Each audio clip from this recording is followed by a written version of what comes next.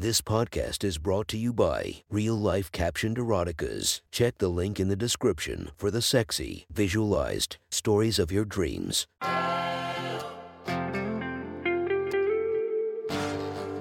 Welcome to My Sexy Stories. Enjoy your night or the start of your day, made spicy by our imaginative stories. Feast your eyes to the inspiration of this story, Jessa Rhodes. Check her Instagram linked below and enjoy listening to My Sexy Stories.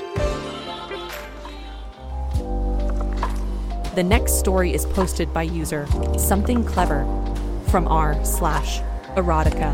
The title of this post is, "After months of flirting my roommate, and I finally had mind-blowing, wild, incredible sex."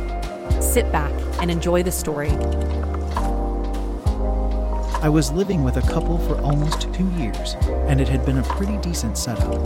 Rent wasn't bad, the location was good, and I got to hang out with their dog whenever I wanted. They got engaged at one point, and things changed a bit and we all decided I needed to move. I went apartment hunting and found a half dozen places that met all the criteria I was looking for. Right neighborhood, right price, right space. The spot I ended up choosing was awesome. I was going to have two roommates, both ladies in their early 22nd. One was in town working at a law firm, and the other, we can call her Zoe, had just moved to town to get a fee. Zoe's parents had bought the house for their daughter to live in while she was in grad school. Zoe found me and the other roommate on Cryek's list of all places, and after seeing the house and hanging out with the two of them one night to see if we had a good vibe, we agreed to live together. A few friends helped me move in at the beginning of summer, and we had a great day of it before hitting the bars afterward for a few hours before having margaritas back at the new pad at the end of the night. Zoe, of course, was invited to come along since she had nothing to do and knew zero people in town. For the most part, things were cool until the end of the night. My buddy Pete was there, and he had a tendency to get really aggressive with women when he was drunk. At one point, that first night in the new house, he cornered her in her room and tried to kiss her a few times. Fortunately, our mutual friend Kurt was there and managed to stop him, set him on the couch for a good sleep, and keep his hormones under control. When I found out about Pete's behavior the next day, I was pretty pissed off and needed to vent to some other friends about it. As part of that venting, I described Zoe as intelligent, fun to be around, beautiful. Blonde hair, green eyes, 54, 120 pounds, athletic, killer ass. I told my friend about how great it had been to hang out with her before I moved in, and how fun she was to spend time with that first night. My friend, hearing all my high praise, stopped me at one point and said, "You're in love with her, aren't you?" "What? No. What?" That seemed to have come out of left field. "It sounds like you are into her. Smart, beautiful, ambitious. I think you like her." "No," I started. "Well, maybe. I dunno, I hadn't thought about it. But maybe. I have always been susceptible to people telling me that I am interested in someone else. It plants a seed in my mind that almost always blossoms into something unexpected. That certainly happened in this situation, and I left that day mulling over the thought that I might have a crush on my roommate. Over the course of the next few months, I spent a lot of time with Zoe. I introduced her to my friend group. We watched TV together, went to concerts and shows together, got drunk together, and had a good time. I absolutely started to develop lust for her, and feelings grew on top of that. We flirted a lot but never crossed the line. It helped that our other roommate was always flitting in and out of the house, so we were always careful about keeping up appearances while we were home. At some point in early fall, we decided to watch a show together at night before bed. It had 24 episodes, at an hour a pop, so that meant that we had a few weeks of watching one or two a night together. Things started off perfectly innocent, but slowly built up over time. One of us would lay down on the couch on the other's lap. I would offer to rub her back if she looked like she was in pain. We would trade light touches, as our fingers would graze one another's forearms. One night laying down on the couch turned into spooning. The next night that spooning was combined with touching. The next night the touching escalated, and I was running my hands all over her stomach from the bottom of her breast to the top of her pants. I was pushing the line over and over again as my hands roamed over her skin, and finally she couldn't take it anymore. She stopped me, turned around, and kissed me. I kissed her back, and we continued to make out on the couch for the rest of the night. The next night started innocently again, but my hands quickly found her breasts and I finally touched her pussy. She moaned and started to kiss me again, but then stopped us abruptly and told me we needed to talk. She wanted to lay out her concerns about being roommates, how what we were doing might violate our other roommate's space, how this was her parents' house, and how she still had a thing for her ex-boyfriend who lived entirely across the country. I listened and I heard her, and I told her that none of those things were issues for me. I recognized that she was 22 and I was 29, and my life experiences had proved that none of that made a big difference in the long run. That said, I wanted her to be comfortable, and if she wanted me to stop, I would stop. After that, we talked about relationships, sex, and the complications of being attracted to one another all the time. It was regularly on her mind, as much as it was on mine. We still flirted all the time, and occasionally would make out when we couldn't restrain ourselves anymore. One night that culminated in me writing her an email professing my desire for her. She texted me a few minutes after she got the message and asked me if she could come to my room and just lay in bed with me. Of course I said yes, and she wandered in a minute later wearing a loose t-shirt and some baggy shorts. She crawled in bed next to me, and we started to chat. Then she started to kiss me. This was all a huge indication to me that we were about to take things much further. So I reached for her shirt and pulled it off, exposing her beautiful perky little tits and dark puffy nipples. She pulled off her own shorts and tossed them to the end of the bed, and I knew things were on. I took one of her nipples in my mouth and ran my tongue over it.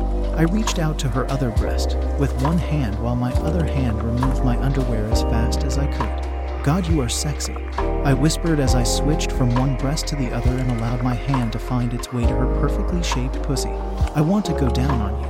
I've been waiting so long to eat your pussy." We kissed passionately as I played with her wetness, and she reached down to fondle my heart off. This was the first time that she had seen it, and I was dripping with precum at the thought of finally being with her. Eventually, I started to kiss my way down her sexy young body. She opened her legs for me and brought her knees back to her shoulders, giving me perfect access to her snatch.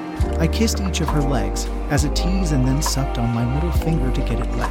I kissed around her clit and pussy, trying to drive her crazy in anticipation of finally doing something. Then, when I felt she was ready, I slipped my finger inside her. At the exact same moment, I let the tip of my tongue touch her engorged clit. She let out a deep moan and called out my name. I began to lick and suck at her clit as I slowly finger fucked her. I wanted to learn what she liked, so I was paying close attention to her body and her moans. Her pussy tasted and felt amazing. Admittedly, I hadn't had sex with anyone in a few months.